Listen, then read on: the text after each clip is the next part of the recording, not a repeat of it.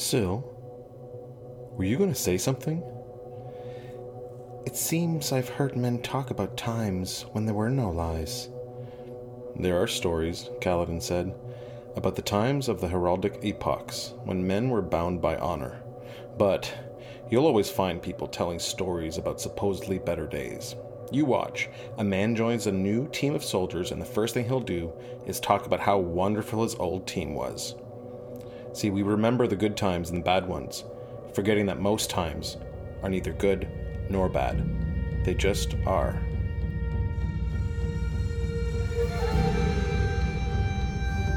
Heroes of presents Storm Pod, a Stormlight Archive podcast. Book 1, The Way of Kings.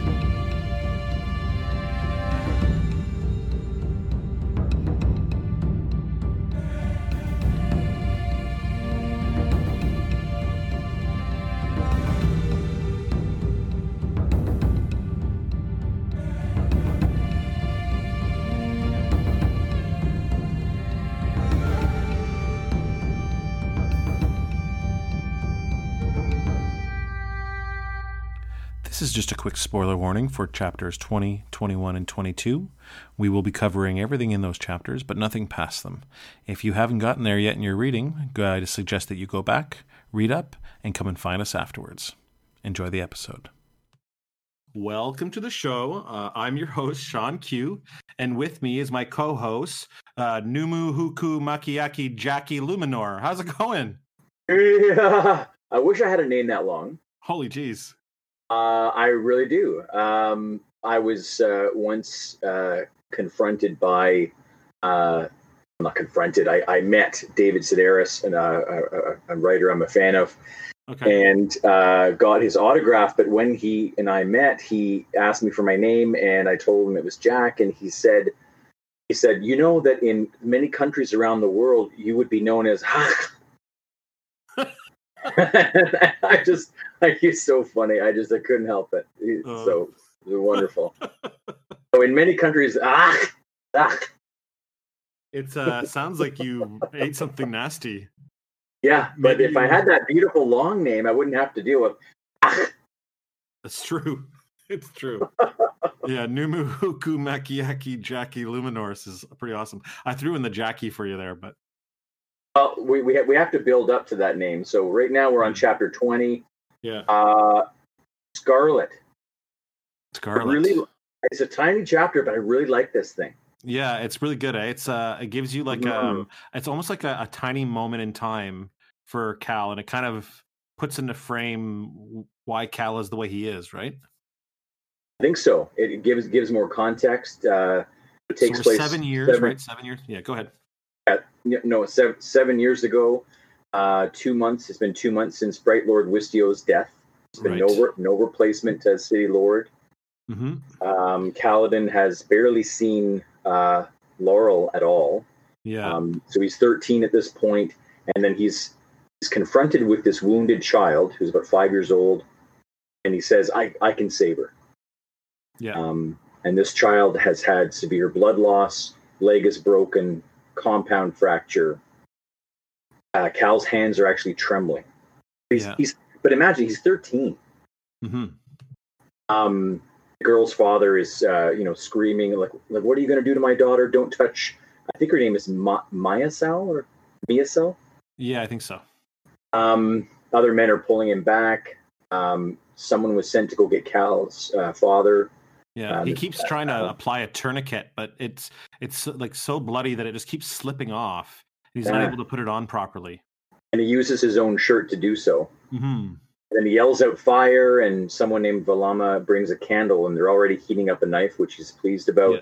His hands stop shaking. He's pressing hard on the open wound. And then he gets the bleeding to stop, and then realizes that he's lost her. Her chest isn't moving anymore. She's gone. Right. And a deep and terrible sickness washes over him. And Father comes over and is wailing, holding on to the corpse. Right. So an hour later, Cal is crying. His knees are up, arms wrapped around his legs. and he comments and says, and well, it's in the text, is there a salve to take away this pain that I'm feeling? Is there a bandage to stop these tears?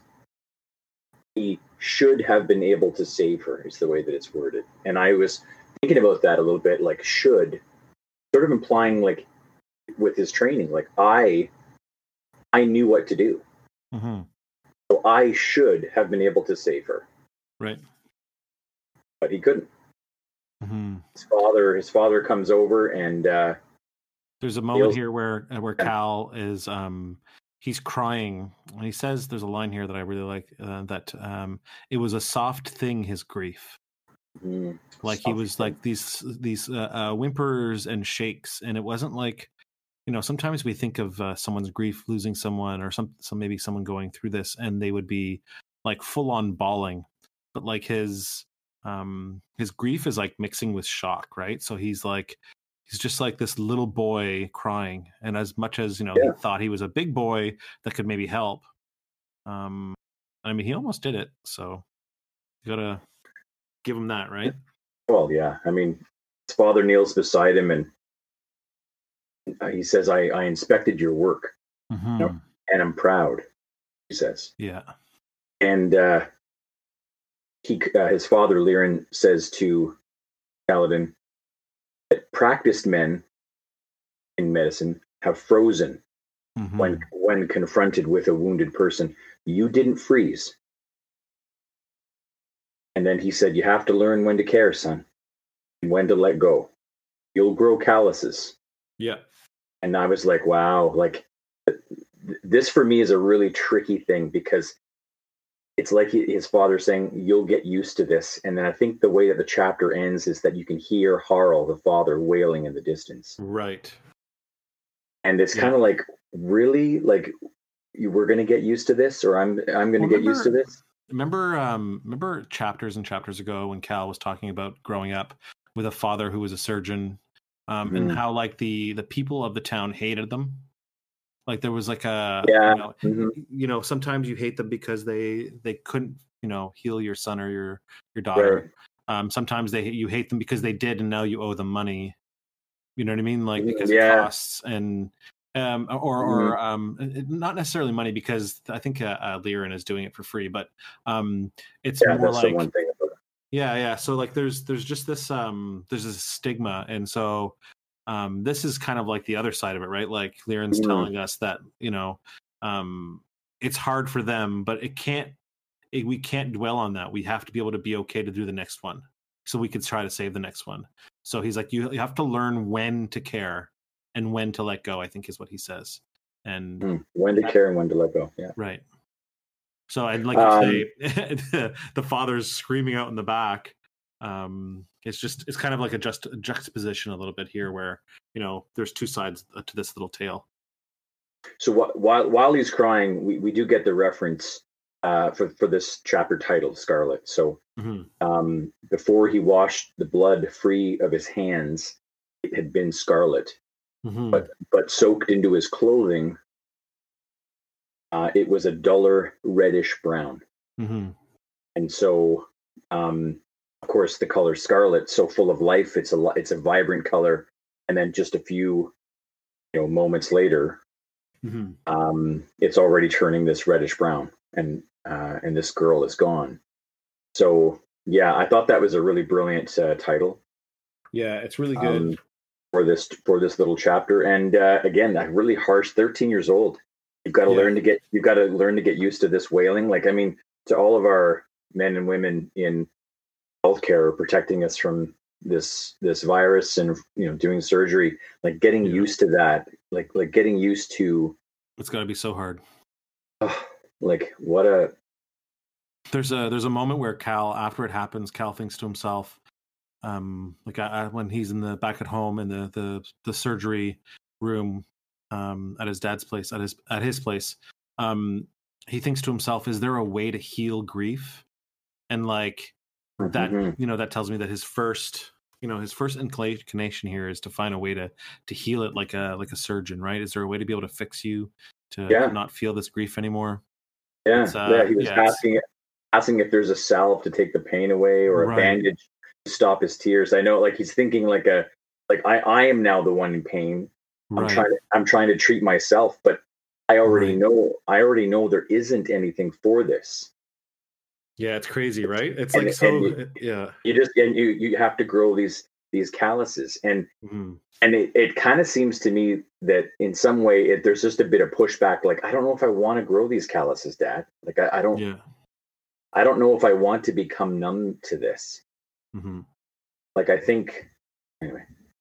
Thank God he did. I think. Yeah, excellent chapter. That was great.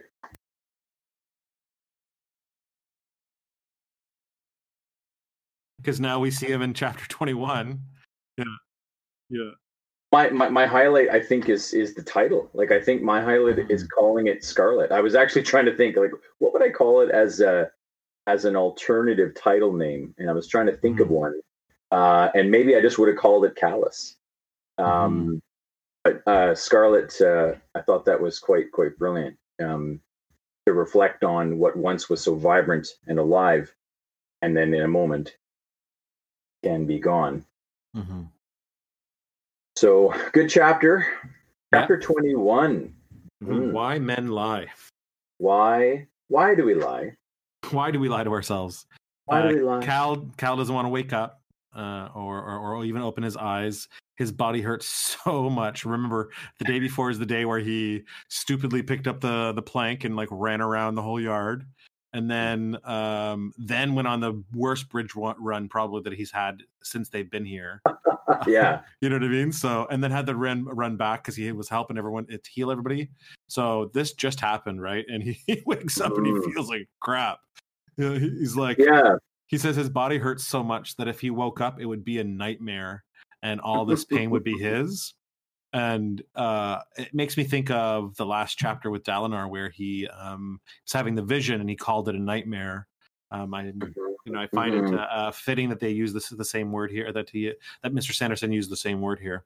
Yeah, it's a nightmare. Yeah, he's like everything is sore. His sides are sore, aching legs, throbbing arms and shoulders. He says it all ached. Every length of muscle, every inch of skin, head bounded. Even his bones felt sore. Yeah, that's when you're like, I'm bone tired. That's when it goes down to your bones. That's when it's the worst. Yeah.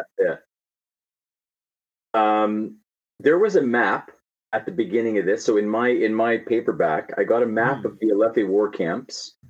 Okay. Which was quite nice, and it was mentioned that it was done by a painter named Vandonis. Yes. That's the one from last episode that you didn't have. That I didn't have. Oh, okay. So in my paperback, if you read the script on the bottom in the corner, it'll have all the names of all the high princes, like we read last episode. Correct. That's right. All right. So I actually have it in front of. It was just different on a different page for you. On a different page which is for me. Kind of weird. Yeah. Yeah. It's just before chapter 21. Mm-hmm. Yeah. So I have the artwork, just not on the same page. Cool. Well, I'm glad that you got to see it. We got that cleared up. Mm-hmm. So he wakes up, he's super sore, but he's like, you know what? But I can't. If I stop moving, it's the same as dying. So up he gets.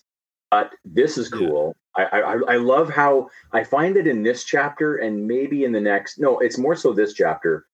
Again, with back to Kaladin, you're just as a first time reader, I'm grasping at any little glimmer of hope here. Yeah. Right, because I'm so used to this. Like, how it's not Mailhouse. Like, this is not happening. This is not going well for Kaladin. And he's when he wakes up, he says, oddly, there were a few men that were awake and sitting up. Mm-hmm. Yeah, and as it was written in the novel, they were waiting. Mm-hmm. So I think that I was like, oh, okay, so they're curious to see what he's going to do now. What he's going to do, right? Like, so that's what's next. What's next? What's this crazy guy going to do next? Yeah, he's all like, all right, I see you, Kaladin. What up? Yeah, what up? What's next, bro? Well, he checks the wounded. That's what's next, because he's awesome. So immediately he checks Leighton, still alive, needs antiseptic, needs apothecary salves, but how am I going to get these salves? He still has no idea. Right. He goes to see Hobber. This was cool. Hobber says, "Thank you for saving me," and holds Kaladin's hand, almost tears in his eyes, and he gives him a big smile. And it says that the smile forced back the gloom. The aches and soreness faded. The smiles were not the reason that his father Lirin became a surgeon, but they were the reason that he remained one. Yeah. Love that. I put a big star behind that. It's probably my highlight for the chapter. Really good. It's a really, really good part. Yeah. Yeah. So yeah, he won't be able to Hopper won't be able to like walk around for a few weeks, and they got to keep that wound clean. They got to keep it clean. Yeah. That's well, Rotspren. It says here, Rotspren kill more people and disease. Yeah. Than the enemy. So they're tiny red-like insects. It says.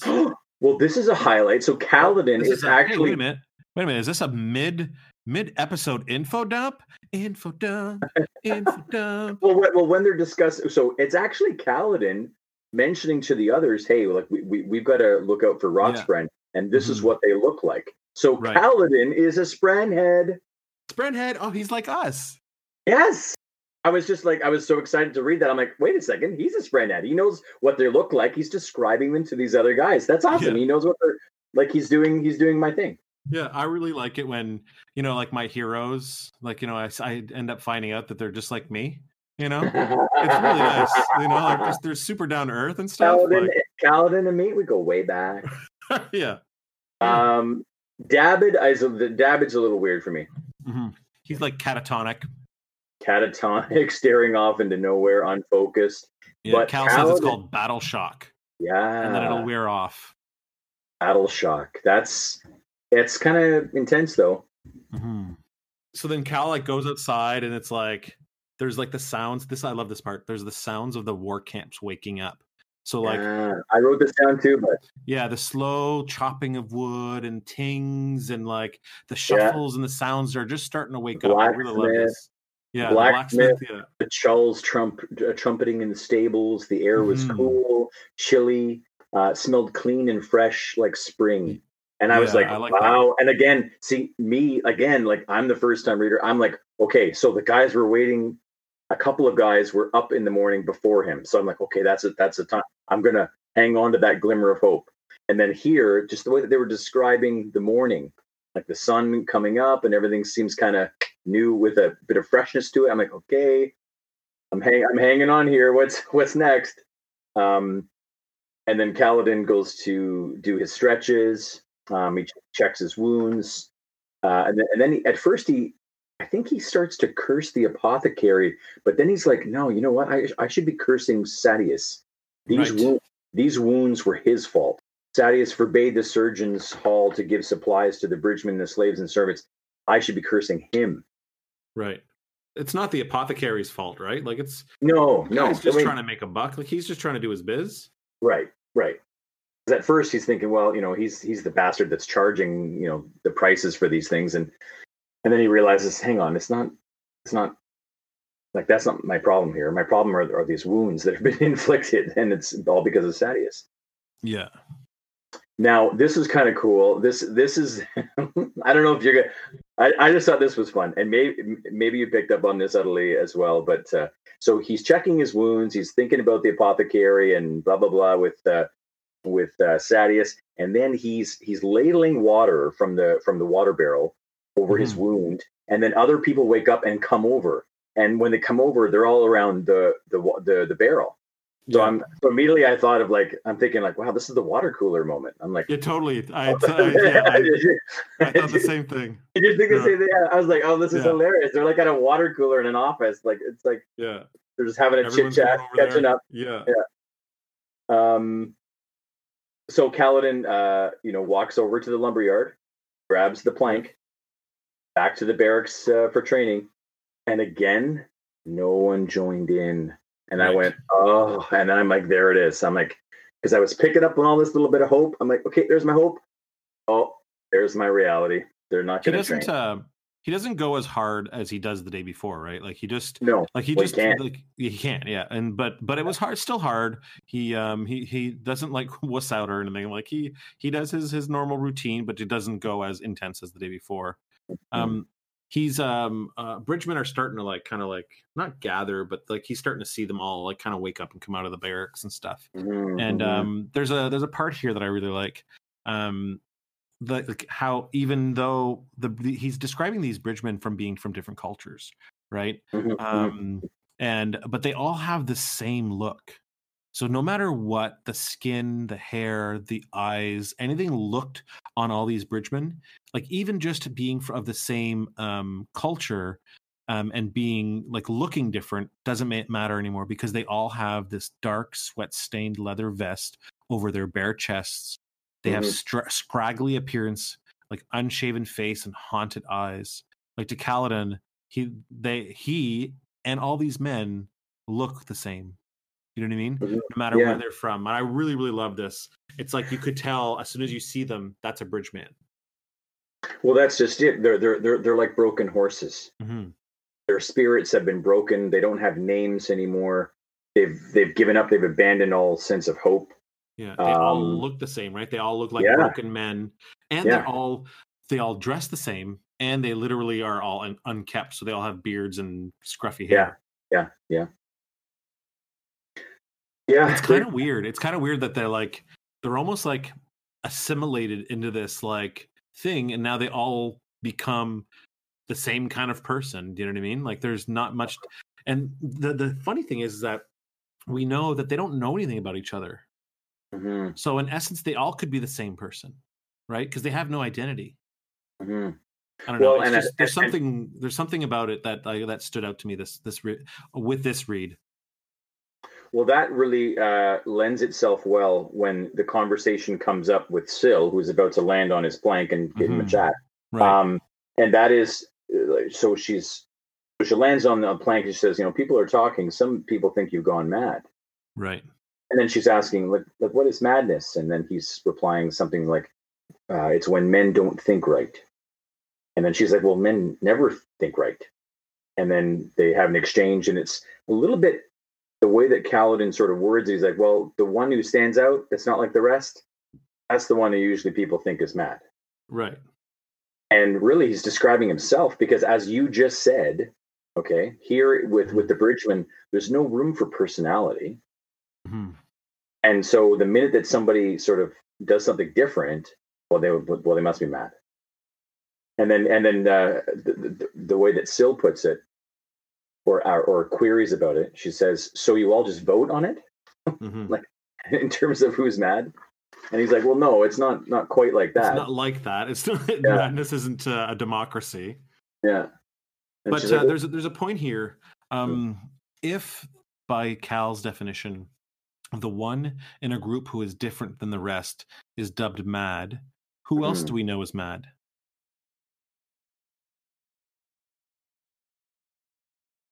Dalinar, maybe? Well, that's it, right? He's seen as mad because he's doing something different than the rest of them. And I just like this. I feel like they're having a conversation about madness, but it's really about Dalinar without it really being about Dalinar. Totally. Do you know what I mean? It absolutely is. You're 100% right. I'm not. I really like this little conversation between these two. Again, it's her innocence, like querying him. It's almost I can't help but feel like she has the answers, and she's just trying to get him to work things out. That's I'm probably reading into that, but no, I think you got it right. It's I don't know. Well, it's clearly about Dalinar, and there seems to be a bit of comparison going on between Kaladin and Dalinar. There totally is, man. Like we could literally do like at school and like line up Dalinar and Kaladin on the chalkboard and like do a line under the names and a line between them and write points that are the same about them, and there's a lot of overlap. And there's a lot of overlap, yeah. She asks, well, why do men lie? And he's like, lots of reasons. And then she says, is it madness? Like does madness Right. make people lie, and he's like, She goes, maybe you're all a little mad. yeah, maybe you're all a little mad. Exactly, right? Yeah. So, but then she brings up, she says, well, I've heard people talk about one who doesn't lie. Right. And then she's the one who says, well, Dalinar. Right. And then he's like, I've heard of him, the Blackthorn. And this is why I like it, because even before we get to them talking about Dalinar, we know it's about Dalinar. Do you know what I mean? Like right. Like we like feel it before we read it. Do you know what I mean? And I love that. Yeah. I think that's great. Yeah. But then this kind of surprised me. He concludes, even after thinking about him, well, so he's a light ice, and that means he lies. Right. And then he immediately goes into the fact that he was betrayed by Amaram. And he's like, Amaram, you did this to me. Right. And then and then this has got to be my highlight. I've been burned too often to trust the flame. Me too, man. I love that. I actually wrote it down in quotations. In quotations, you've been burned too often to trust the flame. And you know what? I couldn't help but think, like, wow, to trust the flame. Kind of like the little girl was trying to trust the flame to cauterize the wound to save her life. Look at you. That's yeah. Like, it's just like another connection of being let down by fire. Well, Cal was trying to trust that flame as well, right? He was trying to trust that flame would allow him to be able to cauterize the wound in time. Correct. So. Yeah. Mm-hmm. And he was trusting exactly. Yeah. So I thought that was really cool. So that's definitely my highlight for the chapter. Mm-hmm. Discoveries. I love discoveries. It's so cool. The bombs. I love these. I love these little bombs we can find in here. That would have been a good alternate title, because it's called Why Men Lie, but it's talking about madness. It's talking about lying, and I can't help but think the poetry of the chapter is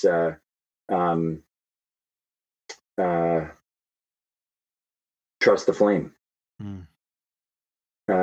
So yeah, great moment. I loved it. And then, but then they keep the conversation going, and Kaladin's like, well, in the stories, I've heard men talk. Well, sorry, Syl brings this up, and she's like, well, I've heard men talk about times where there were no lies. Yeah, right. And he's like, well, yeah, there are stories of the heraldic epochs or epoch. It happens a little more mysteriously, because she starts to say something and then stops, and then is off looking like kind of in the distance, trying to think. And then he's all like waiting, and then he ends up saying, like, were you going to say something? Like, what were you trying to say there? And then she starts talking about it. Like, it really took her time to remember. And he says in here that, like, she's changing so quickly. Like he's mentioned that before. And so this is like a moment where she struggled to comprehend the things that she's been taking, that Cal's been taking for granted, that she's catching on really quickly, right? Yeah, it's neat. He's mentioning about these stories of the heraldic epochs, men bound by honor. But then he's like, you're always going to find people telling stories of better days. And he says the stories prove it. The heralds abandoned us. Night's radiance fell and became tarnished. The epoch kingdoms crashed when the church tried to seize power. And he basically says you can't trust anyone with power still. And then he says to her, talking to you probably doesn't do anything for my reputation of being insane. Right. And then she says something like, I'll do my best to stop being so interesting. Yeah, I love it too. Love it, yeah, Brandon, so Mr. Sanderson. Yeah. Does it again. Love it. I had a thing here I wanted to read, and I'm trying to find it now. I turned the page and I lost it. Yeah, that bit between those two, really, really cool. The conversation with lying and madness, and him feeling him like, despite Dalinar's good reputation, he's like, no, he's a light ice. I'm washing him. It means he lies. I've been betrayed by Amaram. He's sort of, can't let go of the bitterness. So yeah, he's still a very bitter person when talking about these sort of things. Fantastic. I love Syl. Well, and of course we get the big Syl. Yeah. Big Syl news coming up. Love it. Big. Big. So Gaz, he says you, and I like his little phrase here for hold on a minute, and he says hold a season. Yeah, I love it. So again, Brandon, Mr. Sanderson, great. I love it. Hold a season, love it. He says, Bright Lord Lamoral has heard about what you did for the wounded. Lamoral is not too, again, love this language, is not too polished on the idea of paying and feeding bridgemen who can't work. Lamoral is speaking to Sadeas about having you strung up. And strung up is hung out during a high storm to receive the forefathers' judgment. Or sorry, the storm father's judgment. Which we've heard about before. I would like to see that with Kaladin, because I don't know, I got a feeling about that event. If that were to pass. Sadeas refused to let Lamoral do it, to string up Kaladin. And Sadeas tells Lamoral to let you, meaning Kaladin, you can keep the soldiers, but they're forbidden from having food or pay while they're unable to work. And then Kaladin curses Sadeas and says, that Kremling. And then Gaz responds, this I thought was interesting. Gaz responds, hush, that's the High Prince you're talking about. And then he's looking over his shoulder. But I find that kind of weird, because it's like, well, if you're looking over your shoulder because Kaladin is insulting Sadeas, and if anybody heard that, it'd be bad for Kaladin. Does that mean, Gaz, you're trying to protect Kaladin a little bit? Maybe a little bit. Maybe he's trying to protect his 1 out of 5 chips. Maybe it's there you go. There's his real reason. Yeah, that's a good point. I was actually kind of wondering if Gaz was starting to actually agree.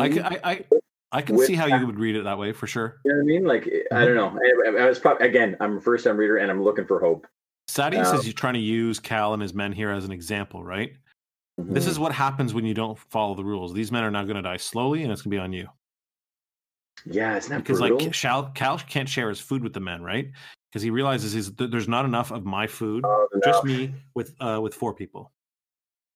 So he goes to where all the men are, and he's like, "Hey, do you guys want to be nice and stuff, and share your food with the guys who are sick?" And they just laugh at him. Oh yeah, I know. Well, I mean, just the realization that it's cheaper to find new slaves than to care for these wounded ones. Mm-hmm. I mean, we can see this in our society today with regards to, the way corporations make decisions about, let's say they produce a product that causes cancer. Well, they're not going to recall it if the cost of the recall is less than the litigation that it would be for people dying. Yeah. Not to get too political, but what Cal is suggesting here is just literally it's Medicare for all. That's what it is.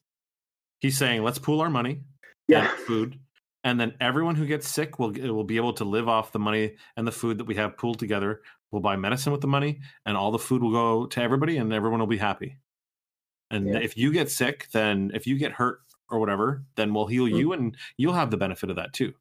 Right. It's super simple. It's pretty grotesque. But you're right. He does go to the men. Yeah, and they laugh at him. And they laugh at him. He's like, guys, I want to pool our resources to buy medicine, get food, split meals. And Moash starts laughing with a few of the others. So again, I get shot down with my hope. And he turns around. But there's a pinch of hope. Yeah, Rock, the Horn Eater. He says that quite reluctantly, he says, "I'll share food with Hobber." He mentions one of the wounded, right? Because he says the other 2 are going to die. he says this guy's going to die for sure, and the other guy just stares off. So forget him. I've got no use for him. But Hopper could actually heal and be useful, right? So he says, "I'll share some food," and then they have a little conversation. I like this. And he's like, yeah, because I kind of basically Rock is kind of saying I kind of owe you for what you did when we switched places, because and Rock the way that Rock puts it is he says, I'd be dead. Right. And then Kaladin's like, well, no, like we would have switched places. Like I survived. And then he says, no, I'd be dead. And he says, there's something strange about you. He says, there's something strange about you. Yeah. He says, arrows were hitting all around you, beside your head, next to your hands, but they weren't hitting you. And then Kaladin's like, luck. And he's like, no such thing. I love that. Says, then Rock says, Mafaliki always follows you, and he bows his head to Syl. Yes, I know, and this is great. And he makes a strange like prayer sign with his hands to his head and stuff. Puts his hand to his shoulder, and he says, I am Alai Iku.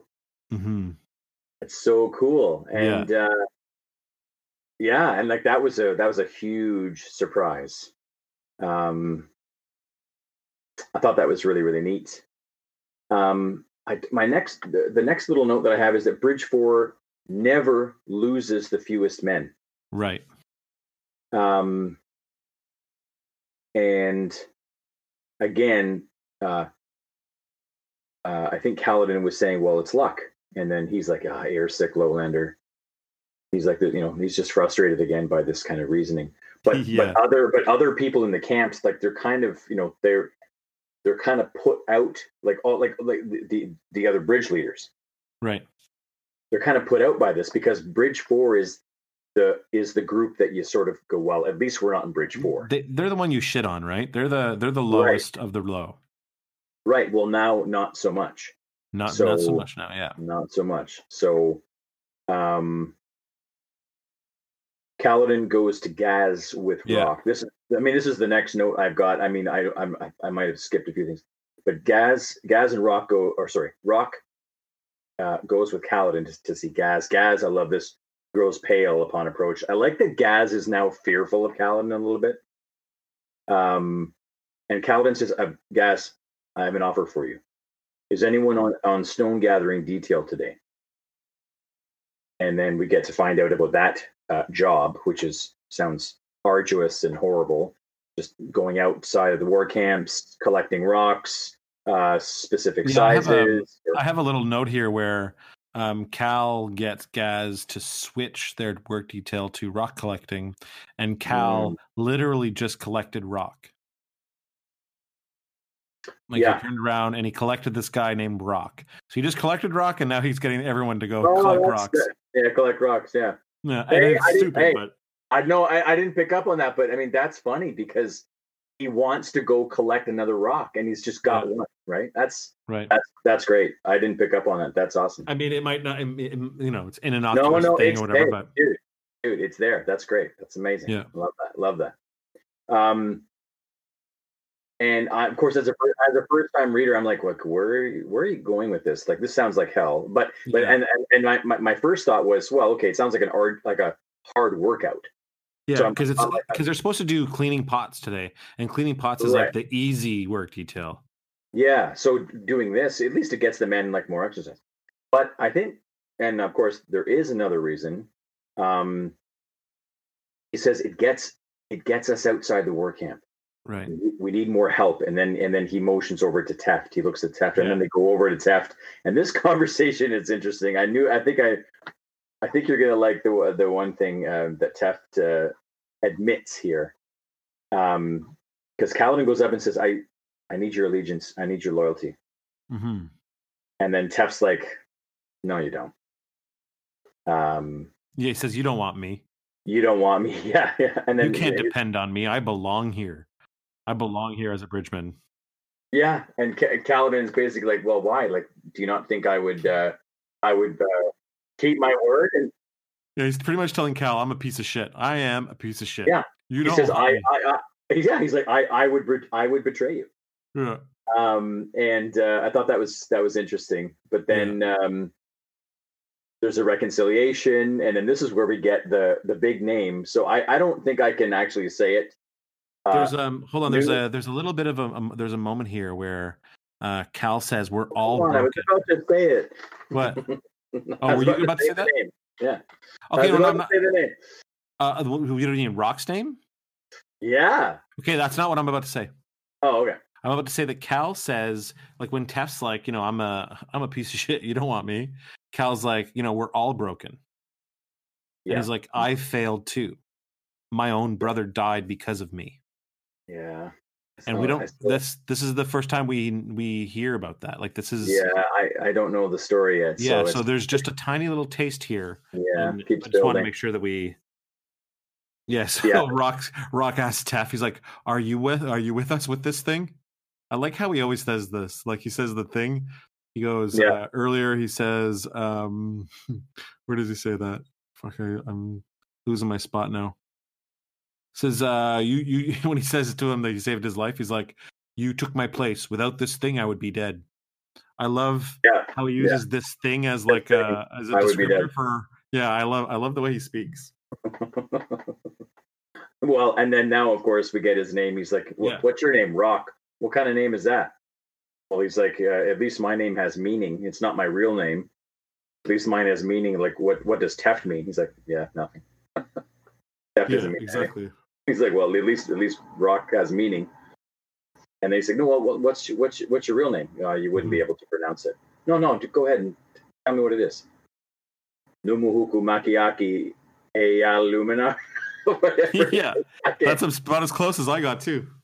Is it? Okay. Yeah, and I threw a Jackie in there earlier too.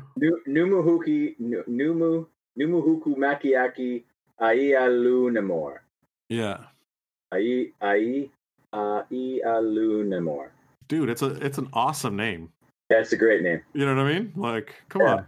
Yeah, come on, The Rock. He's got this kick-ass name. It's a badass awesome name. This is great.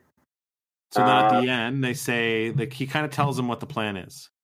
We need to gather a certain kind of plant, a reed that grows in small patches. Do you remember what he's talking about? Well, the reed could be, is it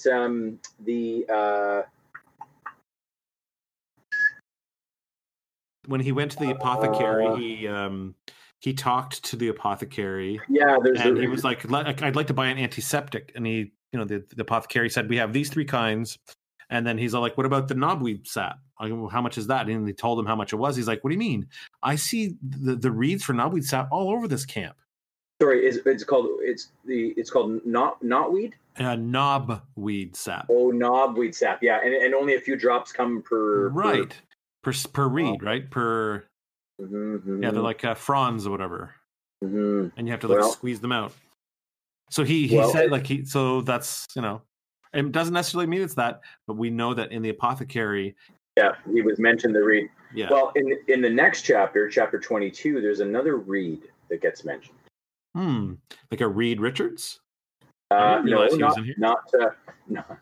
not Reed Richards. But in chapter 22, eyes, hands, or spheres. Well, I mean, going back to 21. I mean, 21. My highlight. I don't know. I think I named a few. Why Men Lie. Yeah, it's overall just a really cool chapter. The conversation with Syl is awesome. Conversation with Syl is great, but I just like that whole those smiles from the people you helped. But that was not the reason that Liren became a surgeon, but the reason that he remained one. I love that. Right, yeah, that's really great. Yeah, that's really great. Yeah, that was my... Yeah, that's awesome. That was my jam for that. I think for me, from now on, every time Syl and Cal have one of these conversations, that'll always be my highlight. So what I'll always be saying is my second highlight, because that's always going to be the best part of every chapter. So when I mention something else that's my highlight, it's because it's known now that Syl and Cal are the best. Talking with you is not really so good for discussions about me being insane. Oh, okay. I'll try not to be so interesting. Yeah, exactly. Yeah. I love these two. Right, I mean, it's a little attitude, eh? Yeah. The best. The bomb. Yeah. Okay, chapter 22, eyes, hands, or spheres. Well, what would it be for you if you had to choose? Eyes, hands, or spheres? Me? Maybe spheres? I guess I would pick eyes, but eyes can be creepy. Eyes. Dalinar, walking with his sons, crossing the rocky ground toward the king's feasting basin. Yeah. Dalinar. What do you think of this, dude? What do you think of like this layout of a feast? Buddy, I'm all over it. I love it. Yeah. It's super creative to imagine. I like, again, the world building here is really, really neat. Yeah. Dalinar's storm wardens projected that there would be 2 weeks of spring, then maybe returning to summer, hopefully no winter. So this is kind of the first time, as a first-time reader, that I'm kind of getting this idea that the seasons are fairly short and can change rather quickly. Yeah. So that I found really, really neat. Adolin is walking with Dalinar, obviously, and it says, I've been to 3 more leather workers, different opinions. No real conclusive evidence here. I mean, it could have been just plain wear and tear. It could have been cut. There's really no way to say. Mm-hmm. The king's feasts were always outdoors, and yeah, this is great. The whole basin is flooded, forming a shallow artificial lake, and there are these circular dining platforms that rise up like tiny little islands that people are sitting on and dining on. And they're floating platforms, right? Yeah. It's a really neat way to imagine it. Mm-hmm. Really, really great. It reminded Dalinar of Selatalis. Yes, the Pure Lake. Yeah, he'd visited that region. Yeah, Pure Lake, exactly. Do you remember that? Do you remember what that's from? Yeah, that's that character. Remember we were discussing what Dwayne's favorite character was? Yeah, Ishak. Yeah, exactly. Yeah, Ishak from Pure Lake. So yeah, exactly. And again, I love that image too. The except that all these Alethi are on platforms, and they're not like a foot into the water walking around. No, they're not a foot into the water. No, and they're not complaining about somebody trying to marry them. Right. Exactly. There are flowers floating in the current around them. Like, this is a beautiful sort of setting. I really like imagining this, and I like it looks really cool. I like that Dalinar's like, okay, boys, 1 cup of blue. After that, stick to the orange. Yeah, that's I like. It's kind of confusing, except that later on he says that the violet is the strongest. Of the wines. Yeah, I'm guessing that blue might be more akin to an ale or a beer. I'm not sure. Or maybe it's all wine of different varieties. I think so. I think it's all wine, because he says later when they talk about the violet wine that it's the strongest, the most flavorful than all the other colors. So, I mean, there must be a color for each. Like, there must be a wine for each color, then, right? Mm-hmm. Well, chicken. So this is interesting. Oh yeah, chicken or shin flying creatures. Yeah, they actually can fly. Weird, right? And that I thought it was funny that they're shin, which is funny. Again, almost no one who's attending this king's feast is in battle attire. Right. Not adhering to the codes. So this is where he says that most people are drinking drank the violet wine, and like it's the most intoxicating of all of them, right? Mm-hmm. Mm-hmm. Most of them wore loose silk shirts with ruffled cuffs and matching slippers. Like they're all just a bunch of fancy boys walking around drinking wine. And Dalinar's in his his Sergeant Pepper coat, like ready for war. And everyone else is dressed like Jareth from Labyrinth. Right. David, a little Bowie. Well, okay, so Wit, I couldn't write. I stopped writing notes about this bit with Wit because it was just amazing.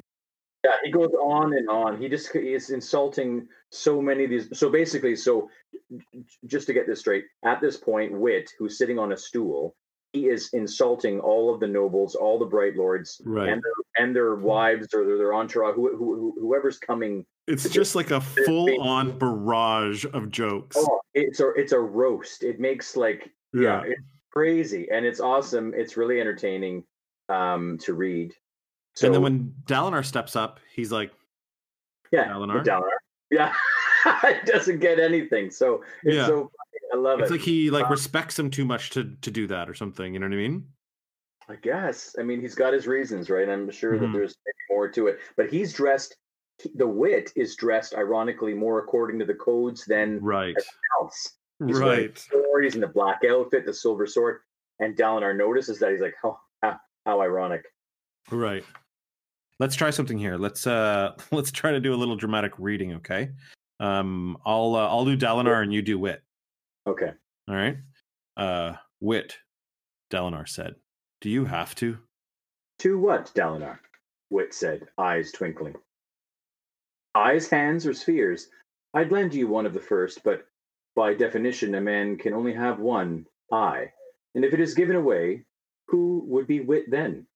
I'd lend you one of the second, but I fear my simple hands have been digging in the muck far too often to suit one such as you. And if I gave you one of my spheres, what would I spend the remaining one on? I'm quite attached to both of my spheres, you see. He hesitated. Or, well, you can't see. Would you like to? He stood up off his chair and reached for his belt. Wit, Dalinar said dryly. Wit laughed, clapping Dalinar on the arm. I'm sorry, this lot brings out the basest humor in me. Perhaps it's that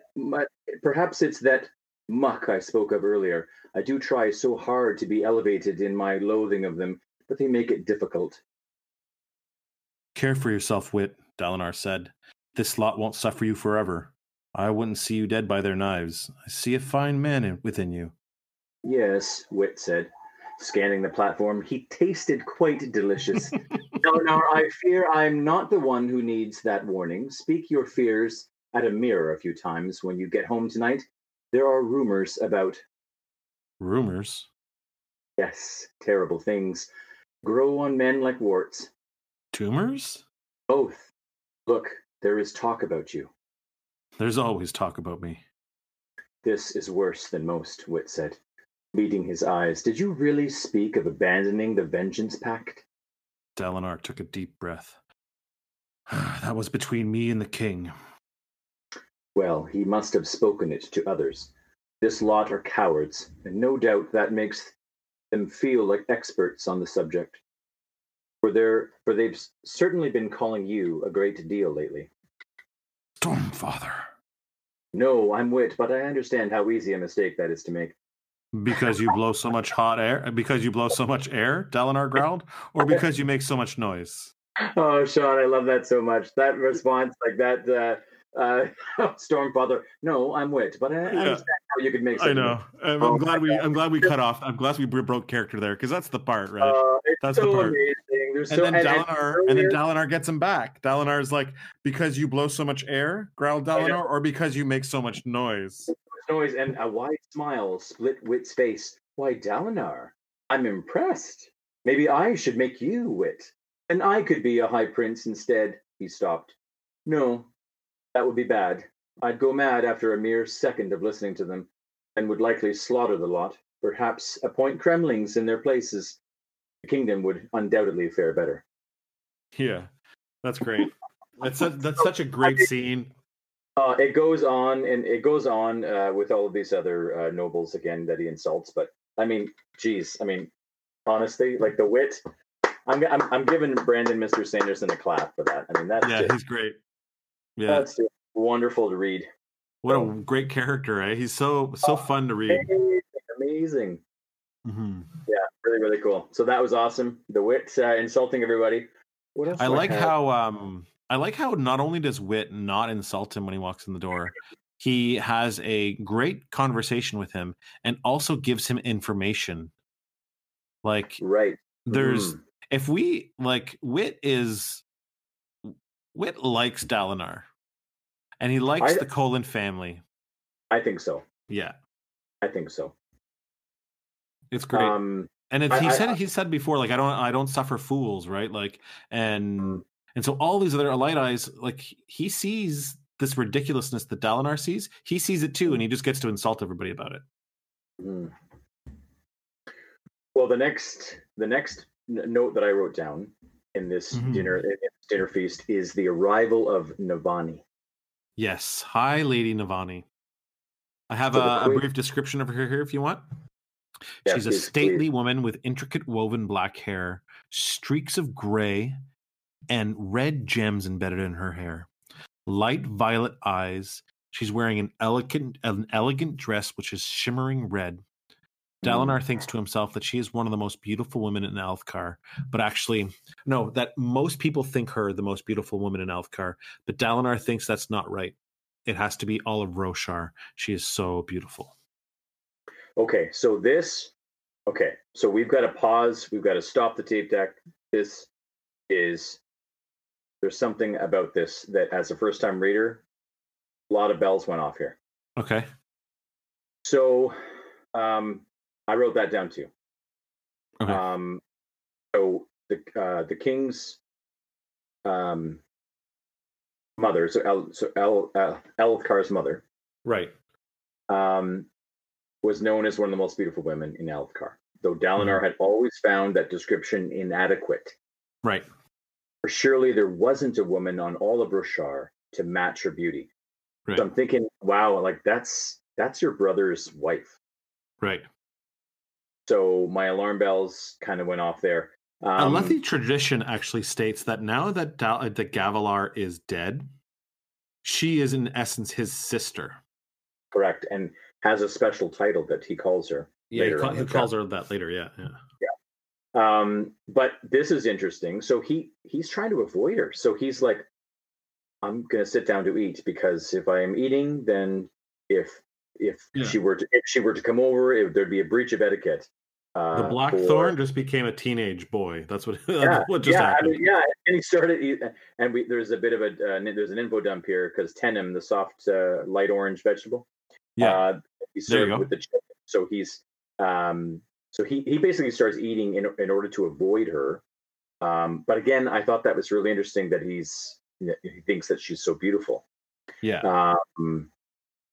He's like watching her from afar, dude. He's like legit like eating his food, and then like he's like looking at her, and she's like at a table with a bunch of people, and she pulls out this really cool device. She puts it on a table, and it's like a polished brass. It's about a fist size, and it's got an infused ruby at the middle. Right. And underneath it has legs. And Dalinar thinks to himself, it looks kind of like a crustacean. And I remember having said this to you before, that Navani was an Artifabrian. And that's right. We don't actually know that information until right now. And I'm pretty sure that I said that to you like out of chapter, like a few episodes ago. The last time her name came up, I think I might have said that. And I realized, I think even at the time, that I probably shouldn't have been saying it. But it was too late, so I was just kind of brushing it off. But this is where we find out what she does. Well, so again, more world building, if you will, or at least scene setting in the novel. When he's looking over at her, trying to avoid her gaze, although she does gaze at him very quickly. Yeah, they make eye contact. They make eye contact. He gives her a nod, or she gives him a nod, and that's it. She goes back to talking with the ladies around her. Yeah. But then they go on to describe how at other tables there are other women displaying their talents. So some are sketching, painting, calligraphy. The creation spren are sort of flowing. Again, I love that. I could totally picture this. There's so much going on. Yeah, it's awesome. I love when Dalinar and Navani make eye contact. She smiles at him, and he says that her smile is covert. She smiles at him covertly and knowing. And I feel like this little phrase is a perfect explanation of who Navani is. And you don't know who she is yet, but I do. No. And this covertly and knowing is, for me, is amazing. Without giving anything away, I'm just going to tell you that Lady Navani is one of my favorite characters in the whole series. Wow, covert and knowing. Yeah. What has changed Dalinar? Visions, codes, or that book? Yeah. That's that comes later, right? It comes later. Well, I mean, so I think Aladdin. Yeah, Aladdin approaches. He approaches his father, and they have a conversation.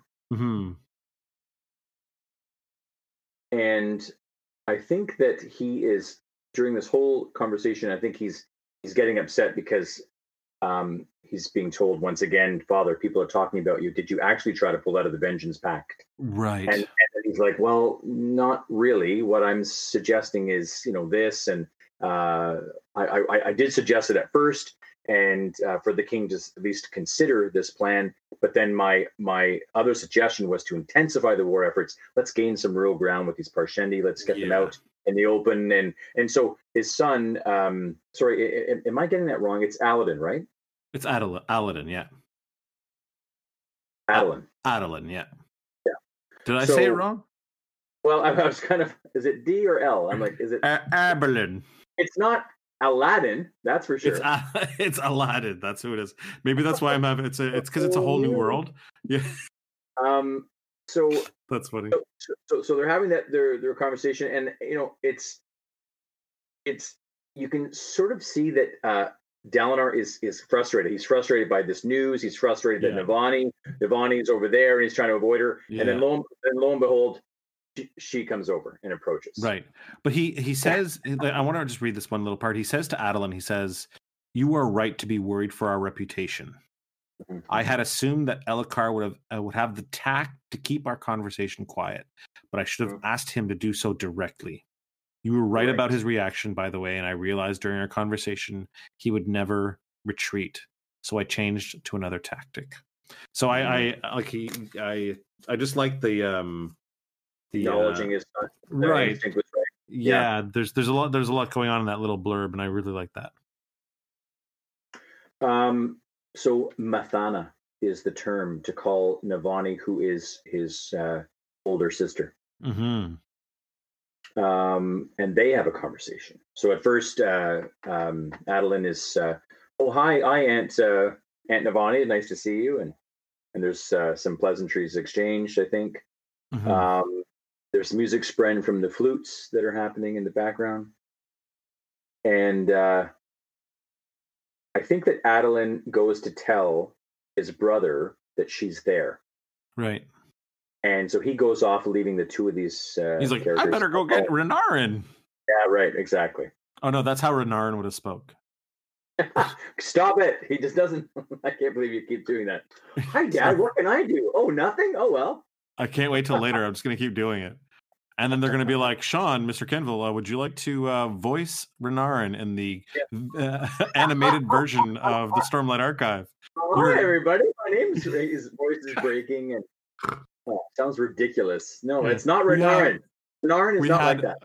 We had all the options of all the most famous voice actors in the world, but we really wanted your whine on track. It's just, you really nail it. Yeah. Well, Adelin's dating a new girl again, Dad. Navani has returned for 3 reasons. Yeah. She's returned to tell that the Vedans claim that they have half shards, that can stop shard blades. Now, Dalinar is mildly interested in this, but there have been claims like this before, and they've turned out to be false. So he's interested, but then he says to her, "You could have sent this to me via Spanreed." Right. And so that's my other read, by the way. Spanreed. That's the read. That's the other read. So then she says, "Well, I also came to protect the king." Mm-hmm. And then he asks her directly, "Well, what's the third reason?" Yeah. I'm pretty sure she just smiles. She smiles and says they have to talk in private. And then they like make a date. They're like, "So like a week from tomorrow or something, or whatever." Yeah. And she's like, "It can be somewhere public." Yes, that's right. Somewhere public, so there's no scandal. Mm-hmm. Yeah. Mm-hmm. And then says, sorry, go ahead. Sorry, he says Gavilar, or Dalinar gives us that Gavilar and Dalinar were both interested in her, and she like made them both crazy over her, and she ended up picking Gavilar. Well, and it would have been a scandal if she hadn't. Mm-hmm. So even Dalinar knew that it was inevitably going to be Dalinar who was going to sort of have her as his wife, but still it hurt. So that's interesting. Yeah, very much so. Well, especially since, the wife that he did have and did love, he can't remember. And then the one other woman that he does love or did respect or admire, he can't have. So it's kind of like both women in his life are a source of, irritants or something. Yeah. Yeah. It's complicated. Like the poor guy Yeah. has these two women. One I can't remember, and there's this hole, and I feel honor and loyalty to maintain that hole, like we talked about last podcast. Right. And this other woman is like, well, this is my dead brother's wife, who I admire and love. However, I also think that she's dangerous, and I'm not really sure if I can entirely trust her. Or at least that's what it sort of seems to me that was his impression. But maybe he's just thinking, I just want to avoid her because she makes me, like you said, she makes me feel a certain way, and it's not cool. Like when I'm climbing the rope in gym class. God damn that woman! Jeez. I'm all stuffy all the time. The king addresses the nobles and. Oh yeah, what did you think about this, dude? I don't like it. Oh my god. I don't like this, Mr. Sanderson. I'm just telling you, bro. Brandon, I don't like this at all. Chapter 22, eyes, hands, and Sadius is what it should have been. We get his first name. We do. Toril. Yeah, I hate it. I don't like it. Yeah. I hate it. Hero. You know what? Hero. I actually sort of liked him as a character, and then you revealed his real first name, and then I'm like, no, I'm out on Toril. Toril. That's it. Thumbs down on Toril. Lord Toril. High Prick Toril Sadius. Yeah. The High Prince of Information. So I don't like this title. The High Prince of Information. No. I don't like it. Well, I'm nervous because information, he's in charge of inquisition, investigations, these allegations that there was an attempt on the king's life regarding the girth of this saddle. Right.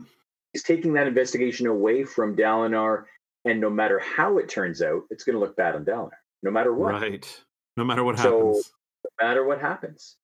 So this is not, and even Dalinar says in the text, "I've been outplayed here." Brilliant. Yeah, he says, "I've been outmaneuvered brilliantly." Mm-hmm. Like he's just like he realizes, "Holy crap! Yeah. I was so worried about all this other stuff in Sadius," but he's like, "But the visions told me to trust him." So he's like, "What the hell?"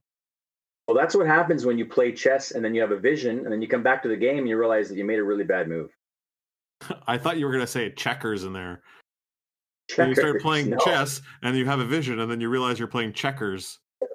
Well, it's kind of like when you play Connect 4 and then you have a vision about the in another epoch, and then you come back. And then you come back and it's Guess Who, and you're like, what the fuck? Guess Who? What? Guess Who? Why does Ralph always have a big giant orange mustache? I don't understand. Well, I got all the people with hats. What's the deal?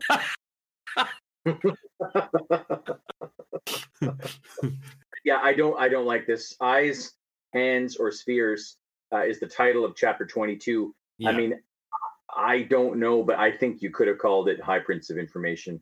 Yeah. Great chapter, though. Yeah, it's really great chapter. I love this whole thing. What's your highlight? Highlight for this has to be the world building. These floating isles on this flooded basin to create this thing for the king. The soul casters went nuts. They created all these things. The bridges were described as being ornate, and so just trying to imagine all of that with the women displaying their talents and the men in certain garb, relaxed puffy shirts, whatever. The whole event is just amazing. Wit at the beginning, and the conversations, the insults are flowing, sitting down uncomfortably to have a chicken dinner while this woman that you love comes in the room.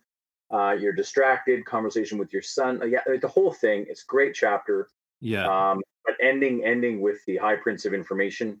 Ooh, I sense a bit I love it. I actually love it. I think it's really, really well done. I hate it too, but man, I love that there's like this politicalness to it. It's not just a story about this war. There's all this other stuff in the background, and it's so rich. It makes things so like pop.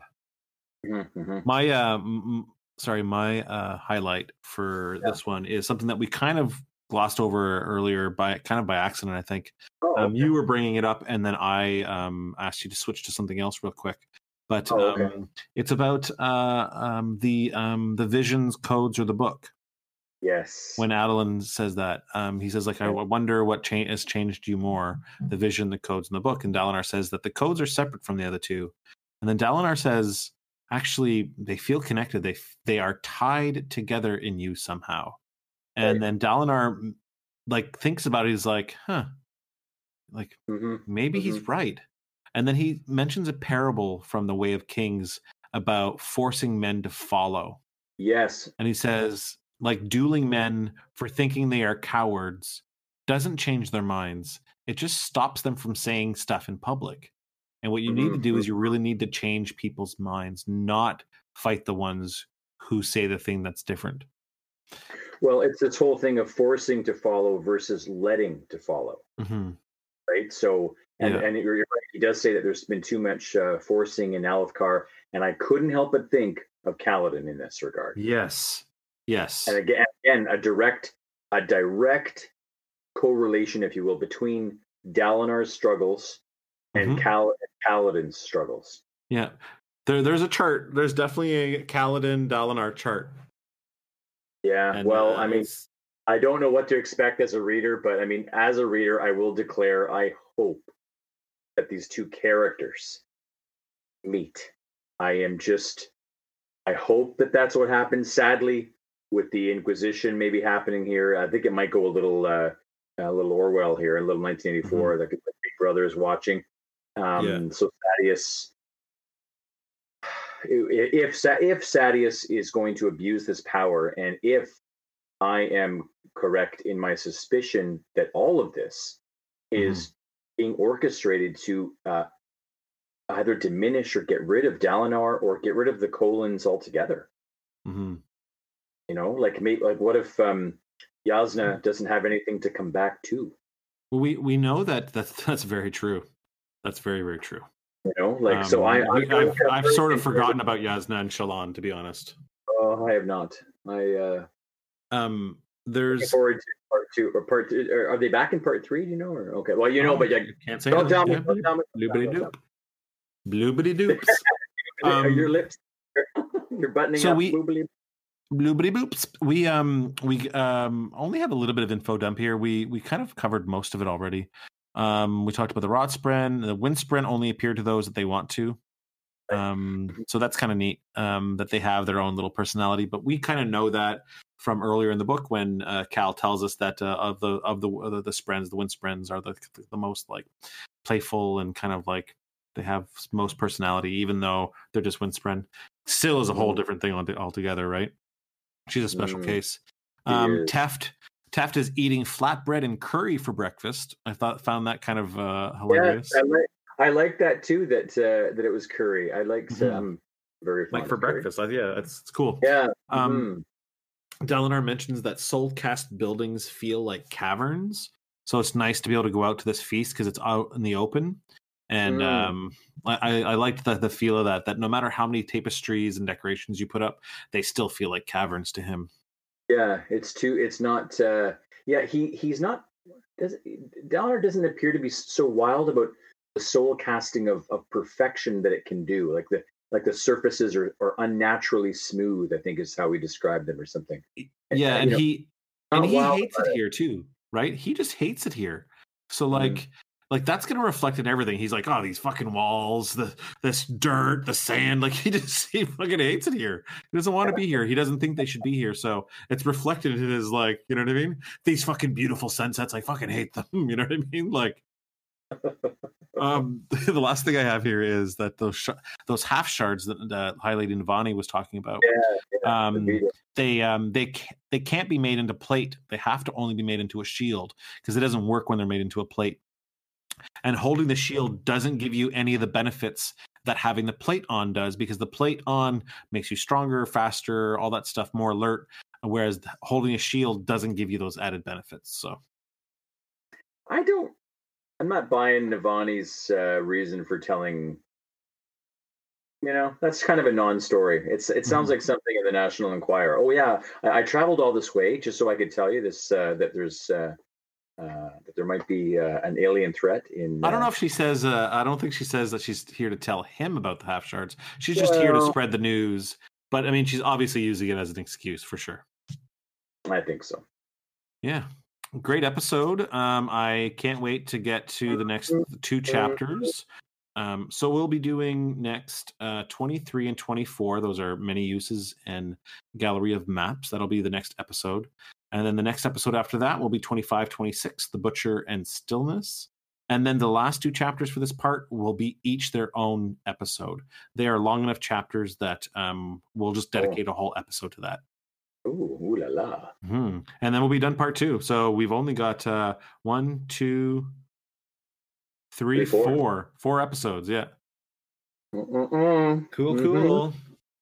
Well, thank you for a great chat with you about these chapters. Really enjoyed that. For sure. Yeah. Thank you. And let's thank everybody out there who's listening. If you guys want to support the show, you can go to patreon.com/heroesof. If you want to reach out and talk to us, you can find our Facebook page, StormPod, or you can find us on Twitter at Heroes of One, or on Instagram at Heroes of Hacathra. That's with a CHACA. Anyways, yeah, we've got so much more to read. Let's get to it. Till next time. StormPod is brought to you by Heroes of. Theme song by Jack Forrest Productions. Additional music by Jason Moray. Produced by Jack, Jay, Phil, Mike, and Sean, the Heroes of Hacathra.